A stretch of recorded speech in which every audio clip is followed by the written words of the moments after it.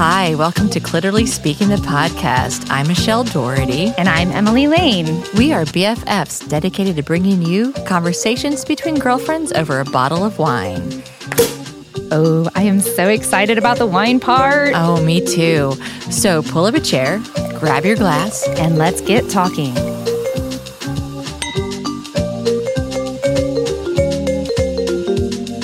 Hey, Emily. Hey, Michelle. Oh my gosh, here we are. Our time of the month is here. Thank God. And as usual, we have some kind of technical difficulties. One of these days, we'll be able to time that phone without the volume, so we can keep track of our listeners and watchers out there in Facebook land, and also here at Gaslight Studios. So it's thank you, great to be everybody back out there here again. Oh Yes. my gosh, this is our second time doing our live show here at Gaslight Studios. And for some people who aren't aware, Clitorally Speaking, the podcast does a live show once a month on Facebook, and we call it our Time of the Month show. Thank God and it's just 1 hour. 1 hour. So, but today, not only are we back at Gaslight Studios, we've expanded and we've added a special guest. That's right. This is our very first time inviting a guest to share our time of the month. Commiserate with us for an It's hour. better together. Absolutely. We are welcoming Mallory Schwartz with NARAL here today. Missouri. Yeah, welcome. Which is extremely exciting for us. Thank you so much for having me. I'm really thrilled to be here. Wonderful, Yeah, wonderful. absolutely. And for those who are new to Clearly Speaking the podcast, we also drink a bottle of wine with every episode. And so today, Emily, what are we drinking? So I selected a rosé for us today. And the reason for this specific wine is that I think it kind of ties in with a little bit about what we're going to be talking about today, women's health issues. And this particular producer actually donates 10% of all of their proceeds to breast cancer research and programs, which I think is absolutely tremendous. This is a Spanish wine called Care, and it's such a beautiful, beautiful label. You want to push it a little closer? I know, yes. So here, you can kind of take a look at it. It is absolutely a label that you kind of want to pet. It's like it has a nice really kind pretty. of, it is, isn't it? Yeah. This is a 50-50 Tempranillo and Cabernet Sauvignon blend. And I didn't do my little pre-taste like I normally do. I'm sharing this inaugural taste with you ladies. Yeah.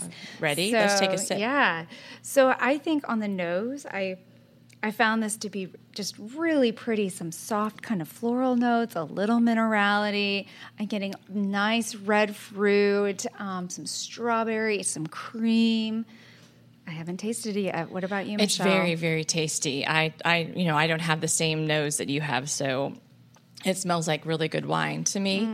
But it's super, super tasty. Tastes like really good wine. Yeah, I've not had a rosé that tastes like this. I feel like you can taste the strawberry. Oh, totally. Yeah, a little I bit agree in with there. you. Yeah, I'm gonna have to have another taste real fast. I know. So, for those of you new to our conversations, Michelle always gives a very exciting wine description, and I'm eager to hear your take on what kind of panty is this wine?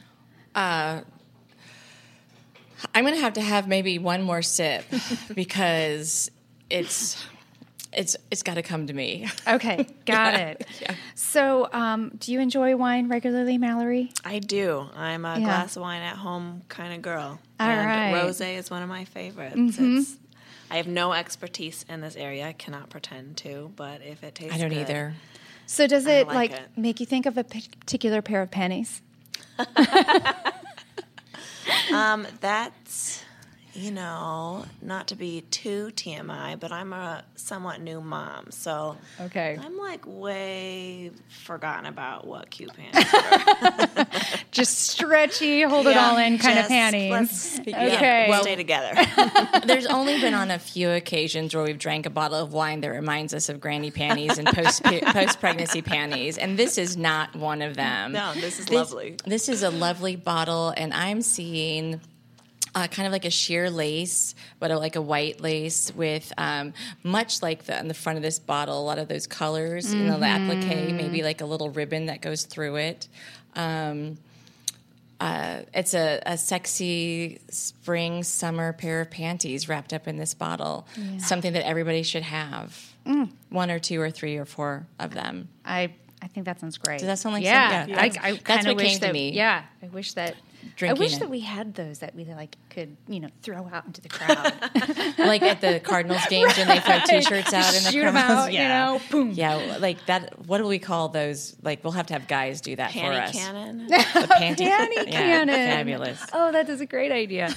So, Mallory, you're a new mom. You're also a recent transplant to St. Louis. You've moved here within the last couple of months, right? Yeah, it's been about 6 weeks. Oh, my gosh. It's been a lot all at once. And you moved from where? I moved from Washington, D.C. Oh, I love that I was city. there about 7 years. But I went to school here, and it's nice to be home. I have family here, and it's great to be back. Good. It feels that way. Yeah, absolutely. Yeah, so you had a calling to come back. I did. So I'm the brand new executive director of NARAL Pro-Choice Missouri, which is the Missouri state affiliate of Pro-Choice America. We've been around. This is actually our 50th anniversary this year.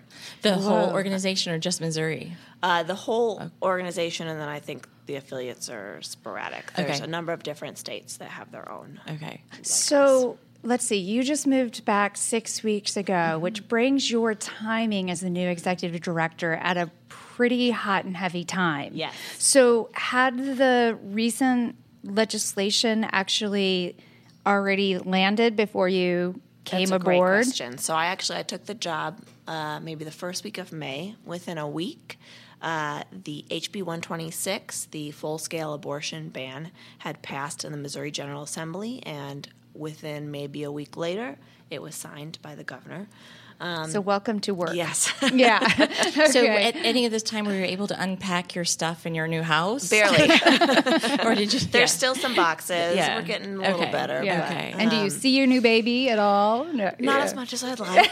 But I'm sure every new mom who has to go back to work says that. But yeah, it's been really exciting, and I have been welcomed with open arms by Missourians who are outraged and frustrated and angry, but also so motivated to take action right now. The other issue, besides the passage and of the HB 126, the abortion ban, is the actions of the State Department, folks who are supposed to be protecting our public health. You were talking about the Secretary of State? I'm talking about the State Department trying to revoke Planned Parenthood's license. Oh, right. So that is happening. That coincided. Parallel. Right. And it was all within the first few weeks of me getting this job and coming to town. But people are so motivated to do something that all I've been feeling is good vibes. Okay, I want just one clarification. Yes, please. Do you mean the Department of Health? Because you said State Department. Oh, I did. The Missouri State Department of Health and Senior Services. Okay, my bad. I thought I was like, I would really have missed that if the State Department was coming in from D.C. I realize that there's lots of overreach these days, so it wouldn't surprise me, but I wanted to clarify that. So I think it's interesting. So it seems, at least from your perspective, that people are fired up and outraged more than they are in alliance from your perspective. Is that in alliance with the bill? Right. Yes, I think absolutely. I think that we have been hearing from demographics of people across the board, whether they're very religious, folks that are traditionally conservative, Republicans who feel that this legislation is an overreach, that this goes too far, that this is an invasion of all Missourians' privacy and rights to access basic health care. And so even folks who would have historically said, it's not, I don't believe in this side, I'm not on your side of the table, we're hearing that this is too far. So let's back up a little bit, because not everybody is going to be, as that happened in May. Yes, that's very there's fast. a lot of stuff that's happened between now and then, that's kind of, the Blues won the Stanley Cup, which that kind of changes, like people, your attention span here. But House Bill 126 that was passed and signed by the governor is a pretty restrictive abortion ban or limit after 8 weeks, or heartbeat bill. Which one was it? It's a great question. So the House Bill 126 actually includes a scale of abortion bans. They did this. It's the only of its kind in the nation. We'd like to be the first. Yeah, clearly. It includes an 8-week, a 12-week, a 16, and a 20-week ban. And the purpose of that is if one piece got knocked down, well, guess what? There's a couple backups ready to go. Oh, wow.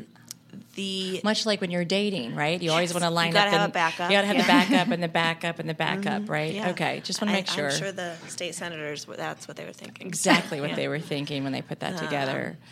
So it's unbelievable. And to your question about heartbeat, it's an 8-week ban. 8 weeks is before most people know that they are pregnant, and so what you have is, in essence, a full abortion ban. Right, because I remember, I have 3 kids, and I remember when I found out, after you miss the first period, you take the test, and then you go to the doctor, and immediately they put you at 6 weeks. Right. If you can get into your doctor right away. Right. Mm-hmm. They'll say, when was your last period? Okay, you're about 6 weeks pregnant or 8 weeks pregnant. And then if I had been pregnant when this was going on and had chosen or would like to have had an abortion in the state of Missouri, it would have been too late for me. And I would have been criminalized in this state. I get confused because there's a bunch of states that are doing this stuff, yes, right? We're not so you kind of get confused, like, is it the state that sends everybody to jail or just the mothers? Mm-hmm. And I think it's just the women in this state. Well, it included provisions about physicians also. I did. Mm-hmm. Wow. Really, they threw everything into this bill that they could, included another piece that requires two-parent consent, which sounds like it could be logical, but Missouri already has one-parent consent, which is already problematic because the people impacted by this are the young people who might be in an abusive family situation and can't get that parent consent or aren't comfortable and don't feel safe to do it. And so it includes that piece. It also includes more funding for crisis pregnancy centers, which are the fake, not medical centers that park themselves outside of Planned Parenthoods and try to lure people in. And so we are funding that with our tax dollars as Missourians. And meanwhile, we have, we don't have Medicaid expansion. We don't have a lot of other access. So it's like Missouri is choosing to put the tax dollars in a certain effort versus providing health care for all like that. So you mentioned that this this is bigger really than just the abortion ban. Can you help us understand a little bit more about that impact and why this is bigger than just the ban itself? Yeah. So there's really two constitutional issues at stake here. One is the ban itself, which is blatantly unconstitutional. Roe v. Wade, the groundbreaking Supreme Court case, protects access to abortion. Along with many other reproductive rights. Yes, right? Absolutely. But this issue is also, the people of Missouri are being silenced because there is an effort to do a referendum that would allow the people to vote. It would put it on the ballot. On whether or not they want to have this ban. Yes. So it would be the people's choice versus a legislative directive. They would have the ability to overturn the ban, which has passed and has been signed, but the people have the opportunity to speak. Right? So maybe this will help some of the Missourians who maybe just like, we did this last August, when right to work was legislatively put in by Greitens. But then the unions used a referendum. I'm going to say the unions and other members of the referendum and got a petition to put it back on the ballot, and then the entire state voted it down.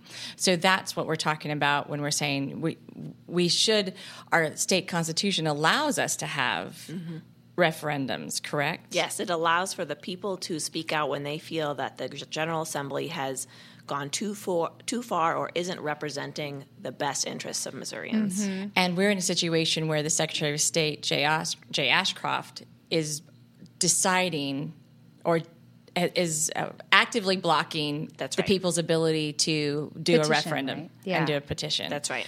And I read that. I remember watching on YouTube when he was like announcing why he was against it or something like that.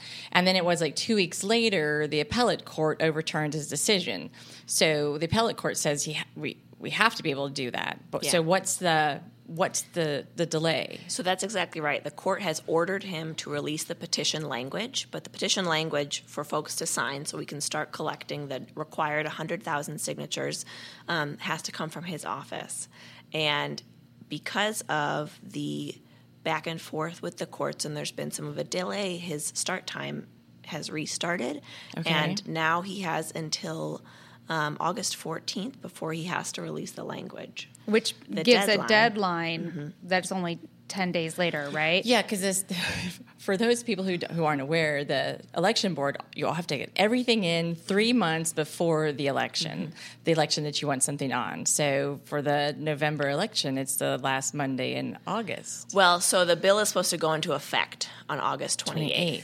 So I see two problems. Yeah. I mean, I see a lot of problems. But I mean, there's two that immediately stand out to me. The first is that, this doesn't seem really legal that you can stop the people's vote. Two, it seems also curious. It's like a conflict of interest because, he's pushed this forward and then standing in the way of the people having an opportunity to exercise their voice. So that seems... Well, this is very concerning. I wonder if people realize or have thought about if he's successful with these efforts to prevent the people from voting, that sets a precedent. Right. For Absolutely other things when we feel the state legislature has gone too far. Over. Right. And then we will all lose our voice. Right. And it could be anything next. You're absolutely right. He is anti-choice, pro-life. He is using his own interests and opinions to guide him to not do his job. He's not doing his job in releasing the language. But what could it be next year? Well, I remember other legislation? We voted against puppy mills here in Missouri. I think the same couple elections ago, and then the legislators were like, "No, you guys are all wrong. We're gonna let the puppy mills happen again." What if we wanted to have a referendum against puppy mills? Right. If this is successful, then that's who's to say that you won't? That the next one could be blocked or the next one. There literally is no. They are not representing the voices of the residents of Missouri because they're just. Well, I would say that they think that they are. They're voting their constituents that they feel like have elected them. So we believe that that they are not representing Missourians, but they would say that they are. I think in this case they don't care about what the voices of Missourians are. Well, they didn't care that either when concealed carry passed. When concealed carry was defeated at the ballot by the state of Missouri in 1999, and then fall of 2000 or January of 2000, the legislature said, "No, you guys, you don't know what you're talking about," and just put concealed carry through. Yeah. So I think that they think they know best. They think they know better than the voices of hundreds and thousands of Missourians who are already showing up to say, "This is unacceptable. You're trashing our votes, and we deserve the right to speak out and have our will represented." But this is not just a Missouri issue because this is an increasing trend, across the United States. I mean, I'm hearing things about, our administration putting efforts into make it more difficult for people to assemble to protest, for example. Right. So, there's just increasingly more effort being put into place to make it more difficult for people to exercise their voice. Whether it's at the ballot box, you know, with the restrictions on voter IDs or moving polling places, things like that, because they can't outright outlaw it because of Roe v. Wade. So, but they can make it very, very difficult to have an abortion. Right, and that's what's been happening for decades in Missouri and across the country. Is while they can't outlaw it, they have been slowly chipping away at people's ability to access abortion, but it also, like you were saying, it leaks into other health services. When a clinic closes because they provided abortion, they also provided birth control. They also provided STI testing and cancer screenings. And so when you have a clinic close, all the people that served that clinic are out of luck. Right.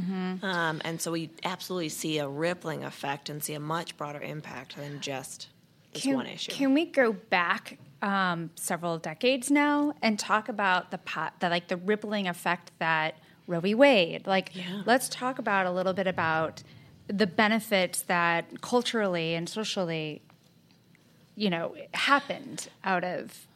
Right. Well, that. It changed the trajectory of women and what we can do today. Right. Because we have access. We can make the choice on what kind of family we want to have, when we want to have it, with whomever it is that we want to have that. 0 kids, 2 kids, 12 kids. We Right. have the choice, right? You know, the state or the federal government can't come in and say, well, Michelle, you have 3 kids and that's enough when you're not allowed to have any more, if I really wanted to have more children.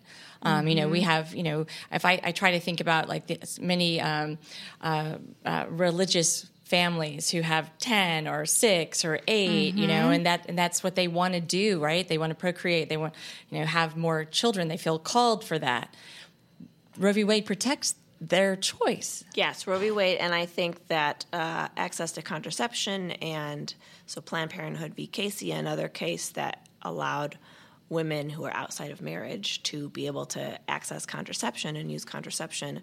Likewise, these Supreme Court cases opened up women's lives, right? Allowed women to work out of the home, allowed women to go to school and go to more school, and now we have women with more graduate degrees than men in the country. Really? Seriously? Yeah. I didn't know that. Well, because prior to birth control, in a woman's biological childbearing years, you could have 12 kids on average. Your body, time-wise and what you can produce, 12 just children. Had one. I need Can you imagine? I know. Well, gosh, look at how many kids Bach had. I mean, he had something like 20-some kids, right? No, he didn't carry them. No, he did not. So there's a little difference. Clara Schumann, they're throughout history, these people had lots of children. You could just drive down some of the older streets in St. Louis and see these huge houses because they needed big houses for all the kids that they were going to be that they had. And now you're like, why do I need 5, 6 bedrooms? The moon cycle didn't quite work. It's the rhythm method. The rhythm method, yeah. I'm sure there's quite a many of us that were born from the rhythm method. But it did. It let women have control of their own destiny. But still, 50 years, almost 50 years since Roe v. Wade. And has it been a steady, has there been a steady drive to try and take that away since that? Yes. Since that, okay. Yeah. I was like, or is this like a new, No, attack on it? And that's a really good question, because I think a lot of people who, especially young people, we have some awesome interns who are 18, 19, and they're like, I didn't know this was an issue until I heard about this bill. So when you don't see it in your everyday life, and when you grow up with access to abortion, ready access, if you should need it, if you should choose it. Thank you. Yeah. You don't think about it so much, but one of the earliest TRAP laws, which is the targeted regulation of abortion providers, which is like the extra red tape, in Missouri was in 1982. And so 10 years after. Right. Okay. And I'm not even sure of my history to say that's the first, but right out the gate, they have been doing every they being anti-choice folks have been doing everything they can to restrict people's access. And what we see essentially right now in Missouri, there's no access to abortion, because if you are in an underserved community, if you are a low income or person of color who doesn't have the means or the ability to travel to St. Louis is the only clinic in the state. If you can't travel to St. Louis, if you can't cross the border to Illinois, you already don't have access. Right. So, like, the future of Roe is right now for a lot of our state. Right. And I read that they were having these arcane and such restrictive bills because they really want to push it up to the Supreme Court. Yes. I mean, it's like they want this fight. Oh, good, because then that... Because now with the Supreme Court makeup, then they feel that they would get Roe v. Wade overturned, and then it would go back to being a state decision on whether or not you can have abortion in your state, much like gambling. Right. Do you think that? So, do you think that access to birth control and some of these other things that have spun out of Roe v. Wade, right? Do you think that any of these other things are also at risk, or is that just me being paranoid? No, I think it's a great question. I think we've already seen that with the Trump administration. Their pushback in the name of religious liberty, attacking the contraception mandate of the Affordable Care Act, which was the part of Obamacare that requires insurance coverage to cover birth control. Yeah. We've already seen their attacks on that. We are seeing now the attacks on the Federal Family Planning Program, Title X, which provides for low-income folks to have access to birth control, come under attack. And so, no, I don't think it's going to stop here. I don't think they're going to be happy with this. I wonder what is the ideal, like what in their minds is nirvana in this, right? If you have no birth control for anybody other than the privileged who can buy it, right, who can pay for, can pay full price for it. If you have no abortion ability, access to that, you have to stay home with your children because you can't get a job because there's no preschool or assistance that way. Right. I mean, what Nirvana is The Handmaid's Tale. but is it? I mean, is it? I don't know. Is there an end? Is there an end situation that they have in mind that they're working towards, or is it just like, let's just fucking fuck women over, right? Let's just deal with it. Let's see what we can do to screw with them. I mean, are we just all going to walk around and be vaginas on the ready, for people? I mean, is that what it's going to be? I don't know. It's the rosé. It's making us spicy. Yeah. I wish I could pretend to know what. Well, then we'd have what their ultimate agenda is, what their outcome right? was. But I think that everything you've said, right? Justice Kavanaugh was directly for this purpose. The occupant of the White House, as Anna Presley says, came in there saying that he was going to do this, that he was going to flip the court for this purpose. And I can't believe that he personally is right.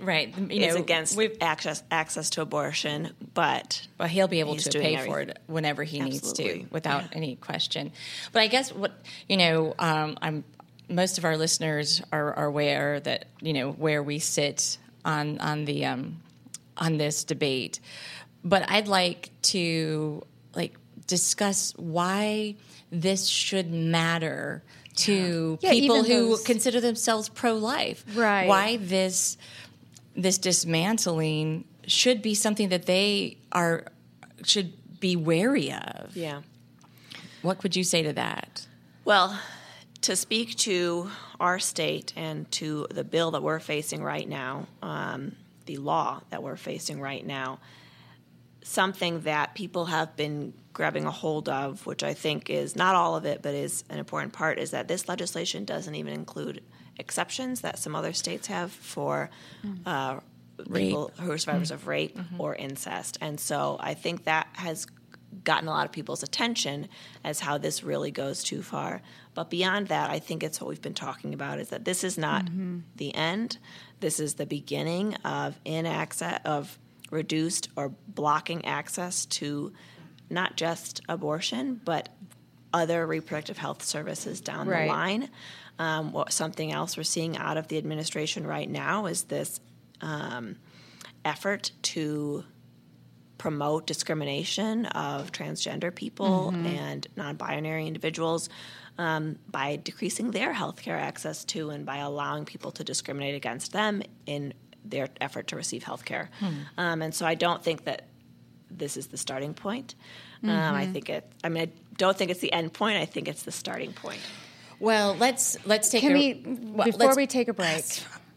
Before we take a break, okay, I want to reference something that you shared yesterday. That I shared? You shared on Facebook, and it was amazing. It was a clip from a film. Yeah, from the War Department. Yeah, from like the 60s or 50s. Yeah, it felt so relevant today, and it was basically all about the others, right? Which we're talking, folks that are transgender, the immigrants, there's all kinds of others out there now. And so the basic scene in the film is a group of people who are, like the guy's like, oh, and these people are taking away our jobs, and these people are, a threat on the quality of our life. And everyone's like, yes, yes, yes, yes. And so, the guy that's on the soapbox starts naming out all of the others that are threatening the way of life. And to the one point where he's like, and the Freemasons, and this one guy in the crowd's like, wait a minute, I'm a Freemason. And so it was all okay. He was all a part of the crowd until all of a sudden he became another.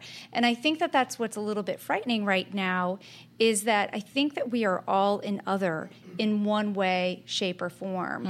And I think that what this says to me is that we are eking our way down by creating more and more others in our society when really we are all others, and to encourage hate among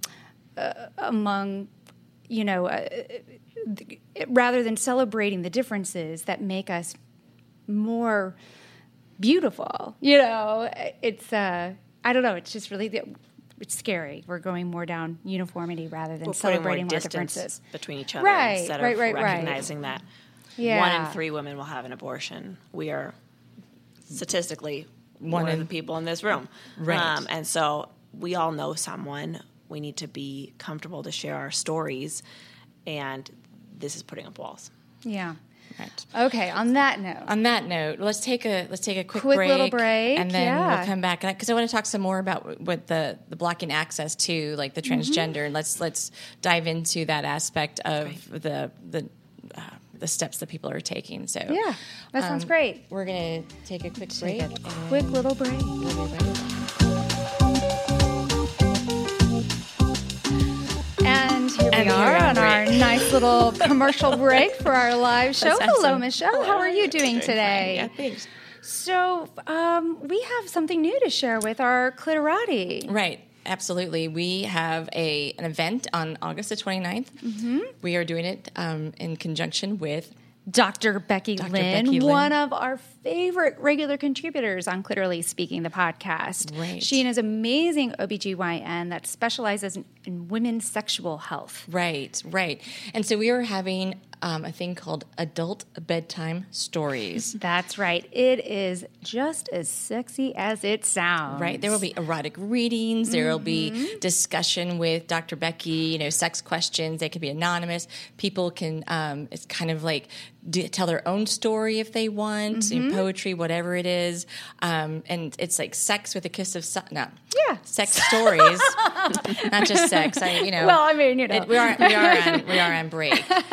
But sex with a kiss of science, sex stories, sexual, whatever it's called. But it's Adult Bedtime Stories on Thursday, August 29th here in St. Louis. At Apotheosis Comics. Correct, from 7 to 9 p.m. It is a ticketed event. It is $20. It is limited seating, so you need to visit our Facebook page or Eventbrite, or you can visit ClearlySpeakingPodcast.com, and you'll see Adult Bedtime Stories on our webpage, and you can get information there too. That's right. It's going to be a really great event. I'm looking forward to it. We've got Anne, we have Marcia, we have Leanne. These are all friends of ours with Clitorally Speaking that are all planning on coming to the event. We hope you join us too. Do note that although we encourage nudity at home or wherever it is allowed, this is a clothes-on kind of affair. It will be sexy, but not that sexy. Yes, we do appreciate the decorum of all of the people who come to the event. That's right. So if you have questions about adult bedtime stories, we have a different email address that you can send us your questions, and that is adultbedtimestories1@gmail.com. So it's the number 1, adult bedtime stories. You are going to love the theme of our very first adult bedtime stories. It is, oh my God. No, I did it last time. You did it last time. The big O. My God, I didn't know that. Yes. Now you have it. Yes. We have a couple more weeks by the time, I will get it down. You'll get it down. But it's all about the big O. So any questions you have about orgasms, like why do some women orgasm when the wind blows while others lose their orgasm right before it hits? Any other questions you have, bring them, and we will have your questions answered. We will do our best. And if you can't be there and you just want to ask a question, please go ahead and send us an email. All right. Well, thank you for joining us on this little break, and we will see you soon. I can't find the comments.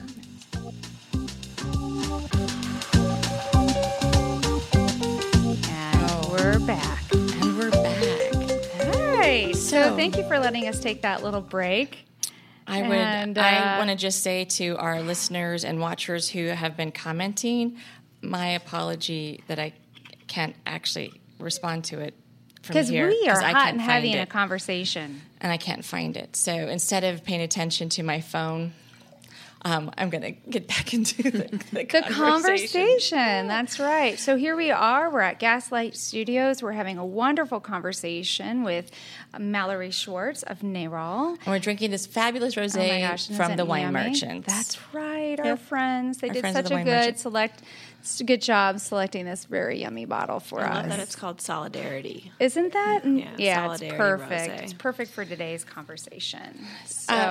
So getting back into it, you were mentioning earlier when we were discussing access and discrimination.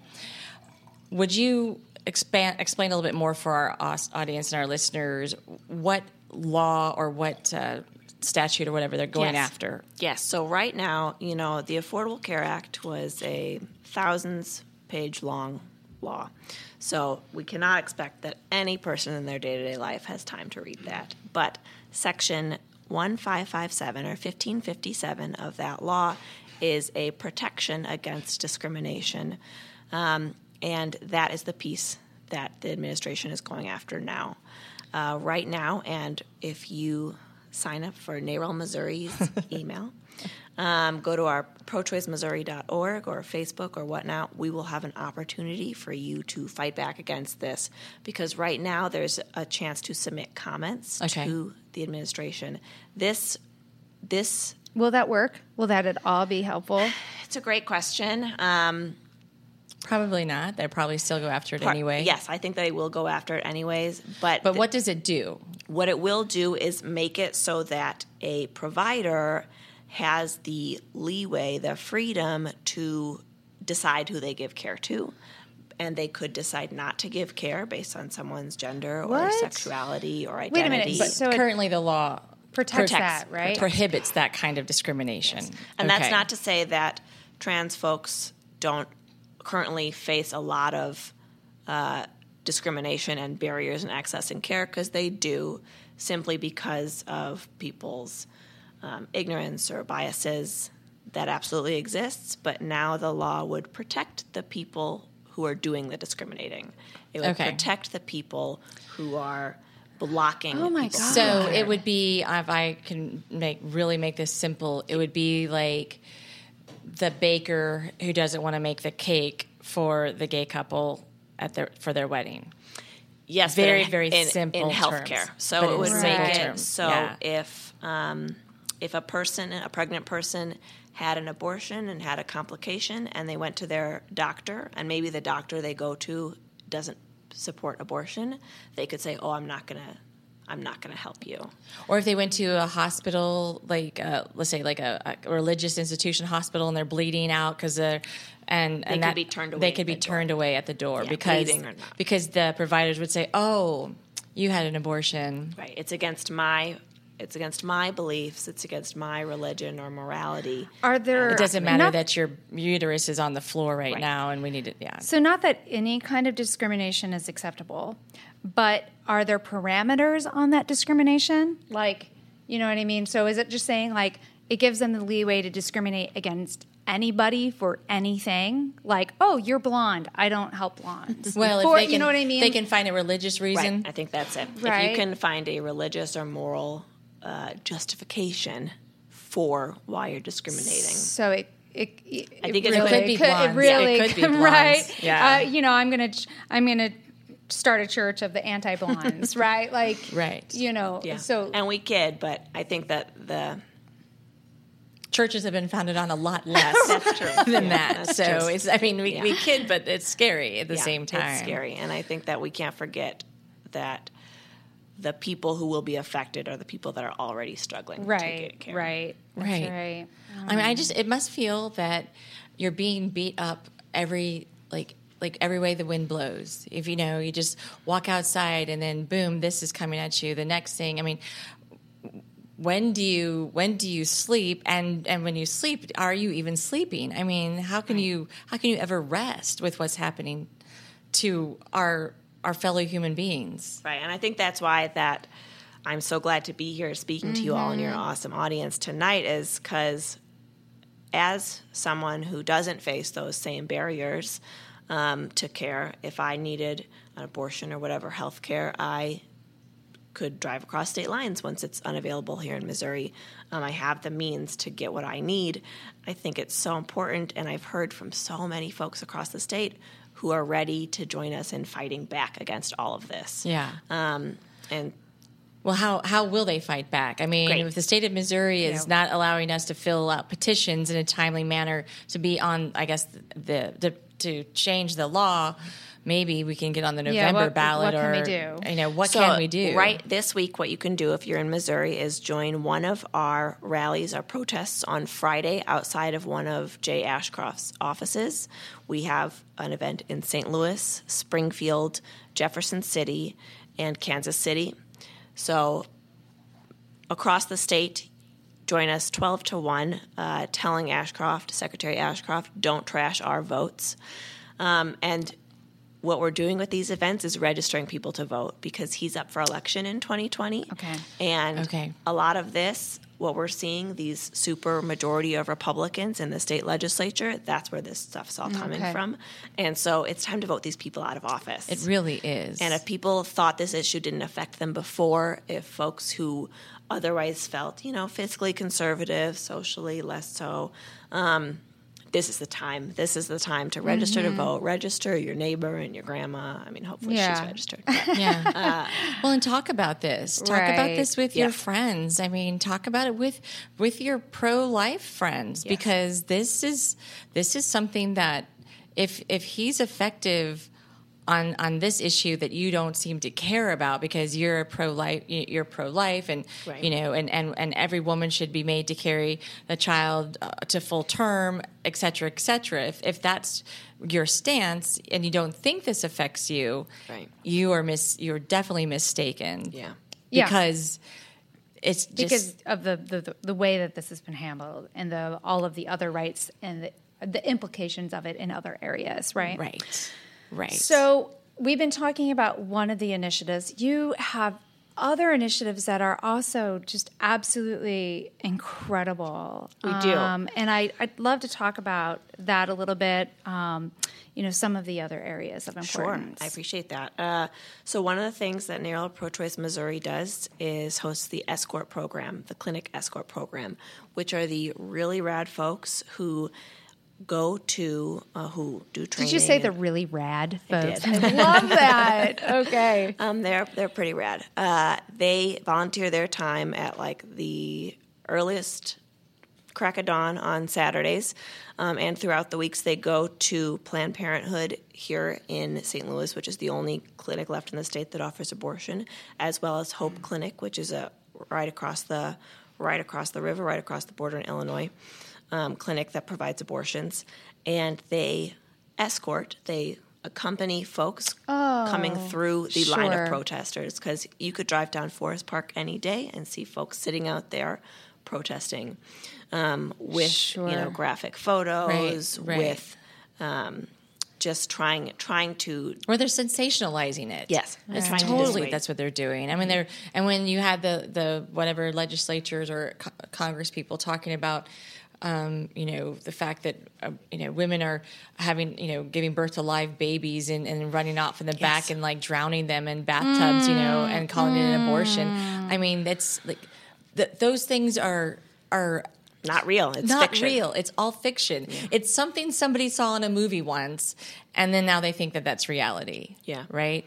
And sadly, it works. It does work. And the other side has had a lot of success with that over the years of making up terms, partial birth, now this post-birth abortion, abortion, which is just false. Yeah. I don't even know how to respond to it. Yeah. False, fiction. Would be just murder. It doesn't make any sense. But getting traction with that, because the media hooks onto it. Well, parts of the media. I don't mean to trash the media. We support free press. Right. But hooks onto these things, and then that story goes and people listen. It's the sensationalized side of things, right? Getting traction. Right. And facts are important, and the facts are... No, because nobody wants to actually be with a woman who is trying to make a decision about whether or not she's going to have an abortion, whether, she's going to carry the baby.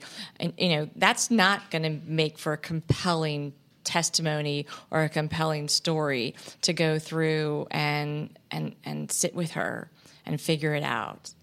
Yeah, I think it's boring, right? Well, and I think they want to paint all people that get abortions with one color, with one broad brush stroke, rather than recognizing, as you were saying, that the difference is that we are all we all have our own right? stories. Everyone has their stories.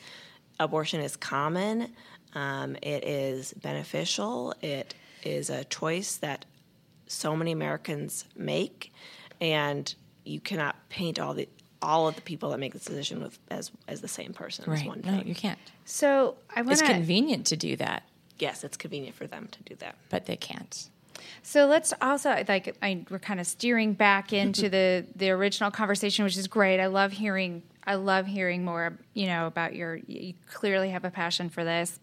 I know that there's things that that you do to protect women who are pregnant and protect families, like to help them, advocate for parental leave after there's other initiatives that you have also have, great importance, which also demonstrates the support of the healthy growth of a family, right? Absolutely. So I'd love to explore that a little bit. We are working really hard at NARAL Pro-Choice Missouri over the past years, and in my limited time, my 1 month here, to make sure that we are looking at reproductive freedom as a broad issue. It's not one thing. Reproductive freedom and reproductive justice, which is a movement led by Black women advocates. Reproductive justice is looking at everything, all the issues that affect if, when, and whether someone decides to have a family, and then allows them to parent that chosen family with dignity and free of violence, and with respect. And so we have been moving in recent years and continue to look at the issues that allow us to be parents with dignity, and to have the support that we need. So that includes paid leave. That includes having paternity and maternity leave for families to parent their newborns. That includes protecting folks from pregnancy discrimination. So can I just pause you for a minute? Because I know you just had a baby. Mm-hmm. So how old is your baby? He'll be 10 months on Friday. How hard was that for you to go back to work and Yeah. I mean, I know you have a huge, important cause that you were advocating for. So like that I know is important and driving you, but like, I'd let you here you are, new mom. Like, how hard was that between like new baby and important cause? It was really hard. And, I think that when I was right about to have the baby, I thought, listen, I'm still going to be on email. I'm still going to be checking in. I really care about my work. Yeah. And then I had the baby and I was like, nope, don't care about any of that. I care about the baby. My lovely baby. Yeah. Is it a boy? He's a boy. He's my everything. And I didn't care about that at all. Yeah. And I was very fortunate to have 16 weeks that I could put that's together. A nice amount. Yeah, But you had to piece it together. I had to piece it together, Yeah. but I did have strong work support. But many Americans, I'd even say most Americans don't have that. They get 2 weeks. Michelle, you had Well, my first child, she's 24 and I started a new job. This is kind of funny. I started a new job, or I got out of grad school, and I was pregnant. Even on the interview, I was pregnant. I didn't say anything. Of course. And my employment offer came over the telephone, and I accepted it. And I said, "Oh, by the way, I'm having a baby in April." This was in December, and he was like, hold on, let me get back with you." And he like hung up. This is 1994, 1995, and then he calls back. Or actually, I heard from the people in the office that he like ran to the legal counsel, and he was like, "I can't believe she's pregnant. I offered her the job. Well, I can't believe I know." And the legal counsel was like, "Well, you can't fire her. And couldn't you tell when she came in that she was pregnant?" He's like, "No, I just thought she was fat." Oh, Seriously, yeah. So I got 3 weeks unpaid leave, and he told me that if I had a C-section, that we would have to reconsider my employment. Oh my gosh! Because I didn't qualify yet for FMLA, or it wasn't. Right. It was all still brand new. And then it took me 4 years to cobble enough time of my vacation so I would have another 3 baby. months. And I had my second child, and then my third child.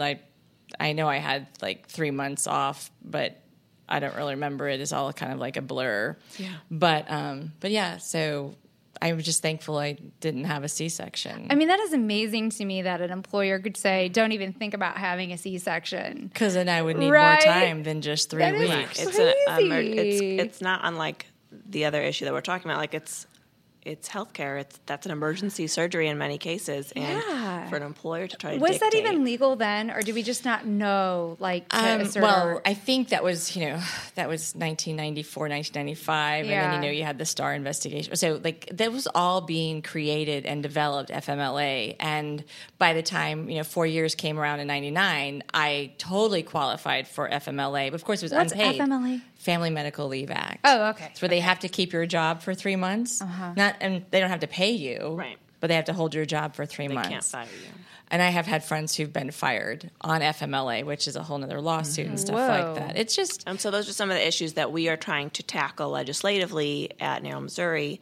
Is what else do we need in the state to ensure that doesn't happen to your friends? To ensure Yeah. that we have Right. protections around. It's like, okay, around the we want you pregnancy. all to have those babies, Right, but we don't wanna don't take take care that of you. time off work. Right. Even though Right? that's best for the baby, so we don't want you to do what's best for the baby. no, It's such a cycle. They want to do what's best for the baby until it's out of your body, and as long as it's inside your body, they are all on board. Yeah. Oh my God, it's wild. Well, with all of those other activities that NARAL does, that's kind of the goal to like eliminate the need for abortions. Right? If you have access to health care and access to birth control and access to choice, like, okay, this is when I'd like to have a baby or my family, then you minimize the need for abortions. I think that's true, but I think there will always be a need for abortions. Well, people are going to do it anyway. I mean, Well, and things happen. Yeah. Condoms break, contraception fails, Incest things happens, rape happens. Exactly. And also, some people, you decide, and then you're not ready for this child, this decision, or this next part of your life, and so there's always going to be a need for abortion. We see that in other countries, but we can reduce the number by allowing people who want to plan, people who want to be able to make those decisions ahead of time. They want preventive health care. Yeah. We can do more to ensure they have for that. everybody, Yeah. not just for the privileged. Right. I have one more question. Yeah.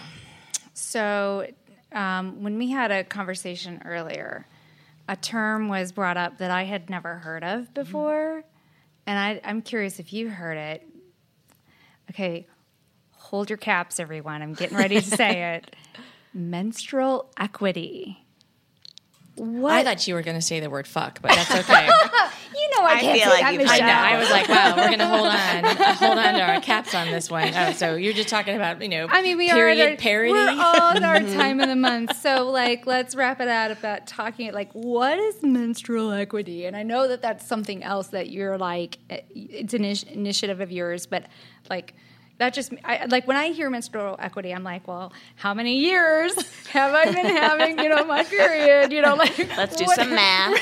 Yeah. Right. Or is it like, well, I had mine for 30 years, and so you have to have your period for 30 years. You can't go any less, at least 30 years, or is right. I'm sure it's something.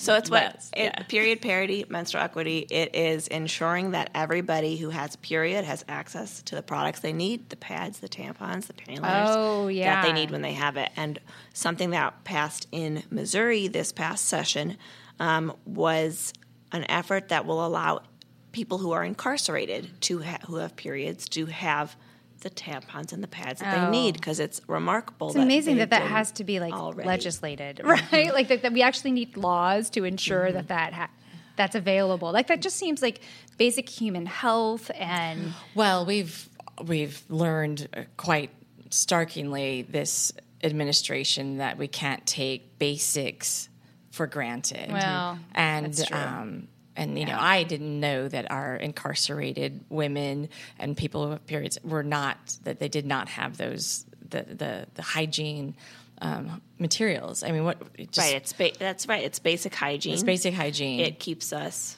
safe. It keeps us healthy. And to not have that when you have no choice. Mm-hmm. You can't just run. Well, I think I'll go to CVS, or we all go to Walgreens. Where's the best deal today? No, it's like you don't have anything, and there you are, having your period. And so, other parts of menstrual equity are, you mentioned it earlier, I think, the pink tax, right? The fact that menstrual hygiene products are still taxed like other. Luxury items. No, it's a luxury item. It's like a BMW. It is. It's a luxury. It is. But I do have to say, on some of those particularly difficult period days, it's much like having a BMW, because you have requires regular maintenance. Maintenance. Switching it out often, because you're not so happy with that one and you want another one. Well, that's fabulous. I remember we talked about this on an earlier episode about the movie. Oh my God, that was so Period, good. End of Sentence, where this initiative, I think it's called the PAD Project. They are, working with other women in other countries where girls are leaving school because they're at their menstrual age and they don't have anything, so they're leaving school and then they don't further on their education, and it perpetuates the cycle. 12 years old, they're no longer younger, getting education. It is getting younger these days. And that's an awesome documentary. But what's really scary is that that's not just happening across the world in other countries. We have girls in our own schools whose families might not be of means, who maybe don't have a parent they're comfortable asking, who don't have access to these products, and who might choose who don't even have a quarter to buy it in the machine if the machine is there in the bathroom. Well, I remember just, as a young woman in school, it's like, okay, you've got your locker here. You have one class that's way at the one end of school and another, and you've got 3 minutes to get from one class to your locker to the other class, and don't even think about trying to squeeze a bathroom break in there, And so, just struggling as a young person, here you are, this is a whole new thing you're trying to deal with, and there just weren't adequate bathroom breaks, and so... Right, and build in not having the products that you need, or the hygiene support that you need. Well, so I wonder if this tone and this statement will resonate with anybody. Imagine you're with your girlfriends and you're out at a public parade or something, and you're going to stop. You're going to use the public restroom, and you hear one of your girlfriend goes, "You got to be kidding me!" Oh, we all know that. I mean, that is like a universal statement. How in the world is my period come now. And it's like, then all your friends, you're looking through your pockets. Okay, do you have one? I have one. I need this. I need that. And it's just kind of, it's a statement and a tone, and we all understand it. Mm-hmm. Yeah. But people able to go to your website to find out more about the period parodies or programs that they can at least maybe donate to or... Absolutely. We are at prochoicemissouri.org. You can find us at NARAL Pro-Choice Missouri on Facebook and on Twitter and on Instagram. And we would love folks to turn out this Friday to rally to tell Secretary of State Jay Ashcroft he cannot trash our votes. Yeah. You can find all that information. Regardless of where you are on the line, right? If you are pro or not, it still behooves you to do this because the process that is happening is not, it's not. It goes beyond it's not an abortion ban. Appropriate, right? We're not allowing people to exercise their vote. It's legal, right? We are silencing Missourians from their right to vote, to fight back. Yeah. Wow. Well, this has been... it's been a heavy time of the month, I would say. It's been it's a heavy flow. It's a heavy flow. Yeah. It is. It's a 3-pad night. Gotta get the wings. Get the wings.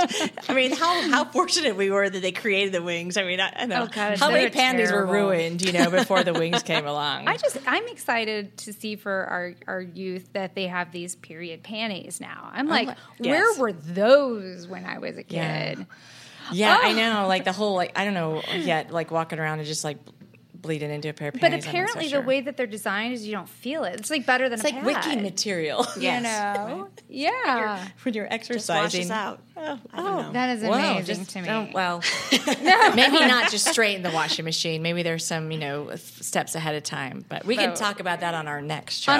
We will do a whole laundry segment. Looking forward to the next time of the month. The home ec laundry segment here. So thank you guys so much for listening, watching us, joining us, and we'll be back on August the 28th. That's right. Right before the adult bedtime stories the next day. That's right. And as always, we continue to drop a new episode every Friday, and you can get that wherever you get your podcasts. Yeah. And tell all your friends. And if you would do us a favor, go to iTunes and 5-star us like we're your Uber driver. That would be really awesome. All right? Yeah. Thank you. Thank you for joining us. Thank you for having me. My Emily gosh, Michelle. what Let's do a quick cheers here. All right?